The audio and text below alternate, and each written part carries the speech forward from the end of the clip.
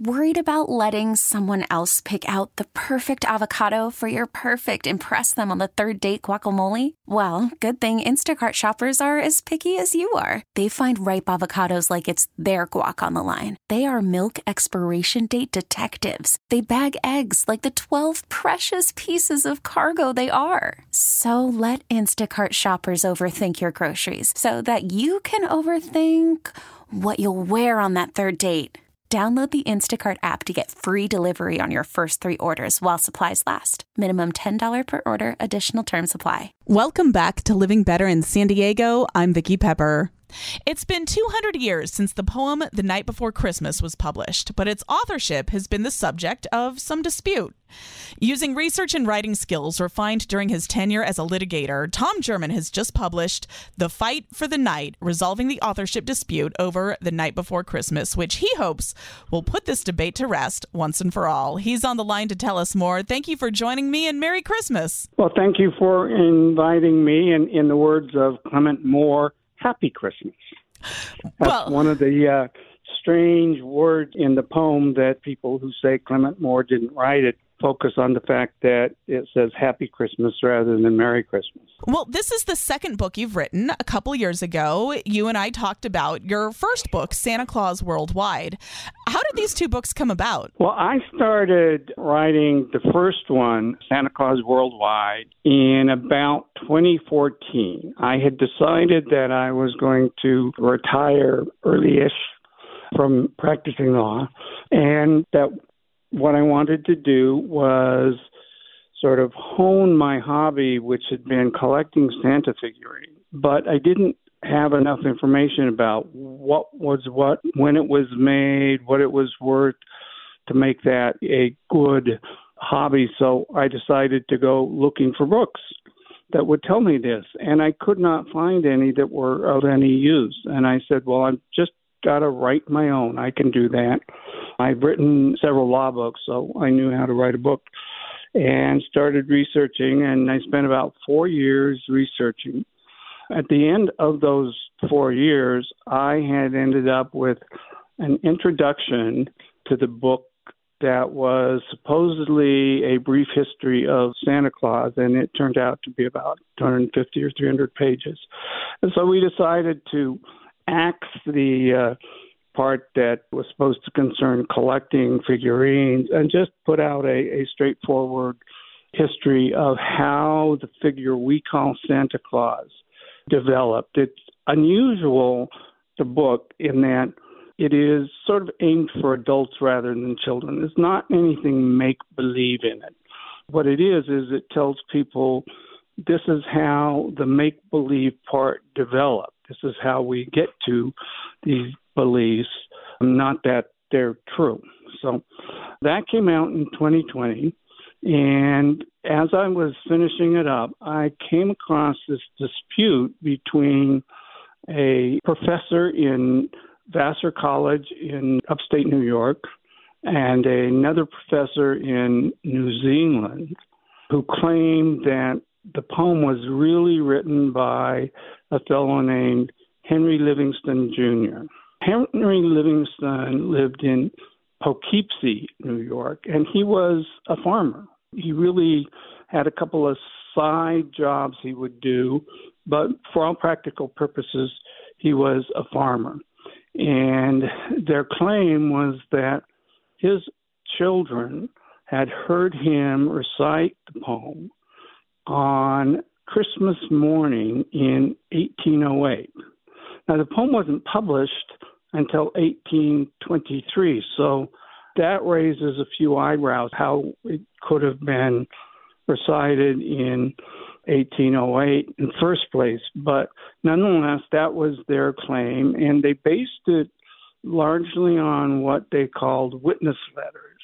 These were collected by a descendant of Henry Livingston in about 1917 through 1920. So about a 3-year period, he went to his various cousins and aunts and uncles and nieces and nephews and asked them to write what they remembered about occurrence. Some said they had no recollection at all.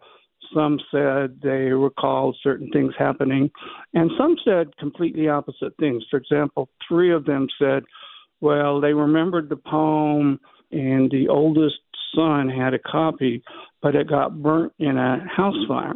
But the descendants who wrote that gave 3 different years and 3 different locations for the house fire. And then, as it turned out, the poetry book that they said was burnt was discovered in one of the child's garages in a book and wasn't burned at all. So this was not a particularly credible claim, in my view, for authorship. But the college professors, I think, wanted to write something that would sell. And writing a book that says, gee whiz, what we've always believed about Clement Clark Moore writing The Night Before Christmas is true. No one's going to pay money for that. You've got to take a position that is contrary to conventional wisdom if you want to really interest people. And so that's what they did, in my view. It didn't really matter so much, is it right, but will it sell? So I spent the next 4 years after the first book came out researching what I just talked about, all of the witness letters, the poetry that had been written by Clement Clark Moore and Henry Livingston was all available. And to the great credit of one of the great-great-great-great-granddaughters of Henry Livingston, she compiled it all and put it on the web, made it very easy for people to read, although she was a firm believer in the claim that her great-great-great-great-grandfather had written a poem. The reason she believed her 5 great-grandfathers wrote it was essentially the same. They said he meaning Clement Clark Moore, was too much of a curmudgeon, that he never wrote any happy poems. He wrote mean poems, and it couldn't have been him. That was what their claim amounted to.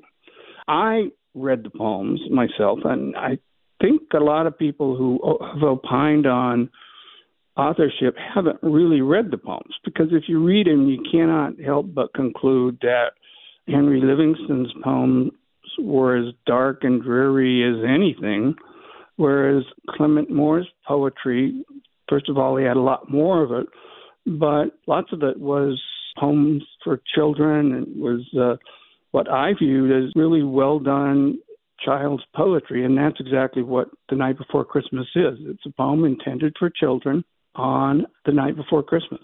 What do we know about Clement Moore and Henry Livingston Jr.? That's a good question. Clement Moore is an interesting character. His father was the Episcopal Bishop of New York and the president of Columbia College. Those are 2 pretty important posts in the early 1800s, and he held them both.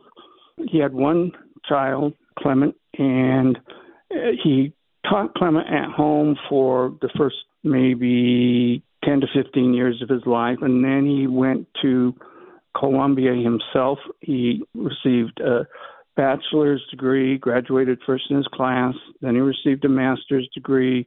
Then he started writing sort of freelance, different poems, different stories, and so on, and became very well known. He also happened to be very wealthy because his parents and his wife's parents both owned substantial amounts of property on a little island called Manhattan. And it was not much use when they first inherited it, but as we all know, it became the most important city in the world, and Clement Moore became very wealthy. So he was wealthy. He was of, I'm going to call it noble heritage. His work after college was as a professor at what was called General Theological Seminary. This was the Episcopal Seminary in New York City. He actually contributed the land on which they built the seminary, and he was really respected throughout Manhattan. He was known as a admirable, happy, funny person, and nothing like the curmudgeon that the Livingston advocates have made about to be. Livingston, on the other hand, we don't know that much about. What we know is that he was a farmer primarily. He had 2 wives. The first one died after about 10 years of marriage. 2 of the children died very young, as was unfortunately common in those days. He then went 10 years unmarried, and then he got remarried and had 8 more children. Again, a couple of whom died young, but he had a pretty good-sized family in his second marriage. Now, did he write poetry? Well, yes, he wrote poetry, but first of all, it was not very good. And secondly, it was almost all written in that 10-year period where he was unmarried. And you can imagine his wife has died, 2 of his kids have died, he's living by himself. It really is a situation where you can just feel why he would feel the need to write poetry, and that's what he did. Now, if the poem was written in either 1808, as the Livingstons claim, or 1822, as everybody else believes, it doesn't make any sense that a guy who hadn't written anything for 33 years, 34 years would have been the author. But that's the argument that they're making. What do you view as the best evidence of authorship here? I think there's 3 or 4 different things that when you put them together, prove Clement Moore wrote the poem and disprove Henry Livingston wrote the poem. And they do so without getting into the weeds very much on whether it was happy poetry or not. One is that Clement Moore claimed authorship in 1836. The poem was published anonymously. He did not choose to publish it. He just read it to his kids, and that's all he ever intended. But someone who was there when he read it on Christmas Eve in 1822 decided they wanted to take it to the local newspaper, the Troy Sentinel, and the Sentinel printed it. He was, for 15 years, reluctant to put his name on it. I think because it was taken largely from another poet's work, and he was concerned it could be a copyright violation because the other work had been copyrighted. But in any event, it wasn't until 1836 that he took credit. But after 1836, he consistently, for the rest of his life, until he was 83 years old, took credit for the poem. He published it in other venues, including a book of his own poetry. It was published under his name in many, many newspapers and magazines. And there's just a lot of evidence that he claimed it and he wrote it. There were people in Manhattan who were familiar with him because he was a very famous guy within the city who all believed that he wrote it. So there's a lot of evidence that he claimed it. On the other hand, and this is really important, Henry Livingston Jr. never, ever claimed to have written the poem. So all of his descendants are claiming he wrote a poem that he himself never said he wrote, and which his children, who he supposedly read it to on Christmas morning in 1808, none of them ever publicly said that they heard their father read this poem. All of the, quote, evidence comes from things that were written over 100 years later by great-great-grandchildren, great-great-great-grandchildren, and it's all what we lawyers call hearsay. My grandmother told me that her grandmother told her that our great-great-grandfather wrote this poem. That's the evidence, and that is really not much evidence to speak of. It wasn't until a century after they claim Livingston wrote the poem that the Livingston descendants actually claimed authorship. Another factor that's really important is religion. Henry Livingston Jr. was Dutch Reform. He also attended the Congregationalist Church and the Presbyterian Church because his first wife and his other relatives attended those churches. Those were all churches that prohibited the celebration of Christmas. These days, Christmas is viewed as an important Christian holiday, but when it was first introduced into Europe and America, it was actually disapproved by a large number of religions. But the Episcopal religion, which was what Clement Moore did, they promoted the celebration of Christmas in sort of traditional English style. We've all seen the English Christmas parties with the boar's head and the wine and the fancy clothes, and that was what Clement Moore grew up with. So religion clearly marks Moore as the guy who's likely to write a poem about celebrating Christmas, and Livingston as somebody who wouldn't be caught writing a poem about Christmas. There's also no evidence in any of the records that exist that his family celebrated Christmas. If you read all of the evidence, you have a guy who wrote a poem allegedly in 1808, and that was the only time he ever read the poem. That was the only time that they did anything close to the celebration of Christmas. So in my mind, that pretty much refutes the claim. The other factor is that Clement Moore was accused, I'm going to say, in the two professors' books of being this curmudgeon who couldn't write a child-friendly book. But if you read what was actually said about him by the people who were his contemporaries, the people he worked with, people he went to church with, there are, I think it's about 20 quotations in my book from people about what a wonderful person he was. And they're consistent. They all say he was generous to a fault, he was big-hearted, he was devout religiously, he was funny in a sort of proper and way. He wasn't outrageously crazy like Carrot Top or something like that, but he was reputed to be a very funny guy, and he's just the kind of guy you would think would write a poem like this. Finally, you have the issue, which I've already talked about a little bit, of when did Livingston write his poetry.